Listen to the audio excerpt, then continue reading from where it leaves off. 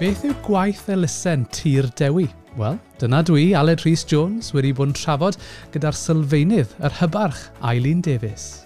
Pwrpas Tir Dewi yn ddi-os ac o'n i bai yw i fod yna i gefnogi ffermwyr.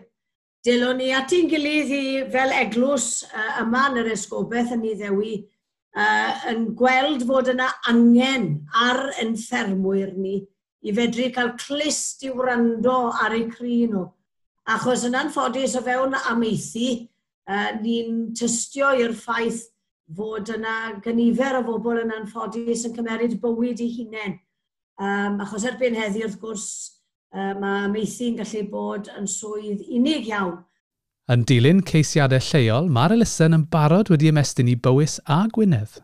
Ni wedi wneud yn gwaith cartref yn yr ardalodd yma drwy ddanfon allan gwahanol holiaduron, a'r yn ôl yr ymateb ni wedi cael yn ôl, ni'n gallu gweld yn amlwg fod yna wir angen yn y llefydd yma.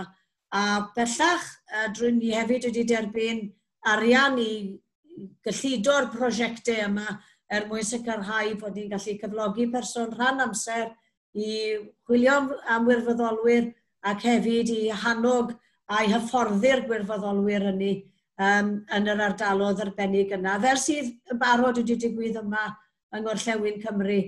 Un peth yn sicr ni wedi llwyddo i wneud yn ystod y 5 mlynedd ddiwethaf yma, a felly weid hynny'n ddiflewyn ar Dafod, yw bod ni wedi rhoi cyfle ac annog bob ffermwyr i siarad.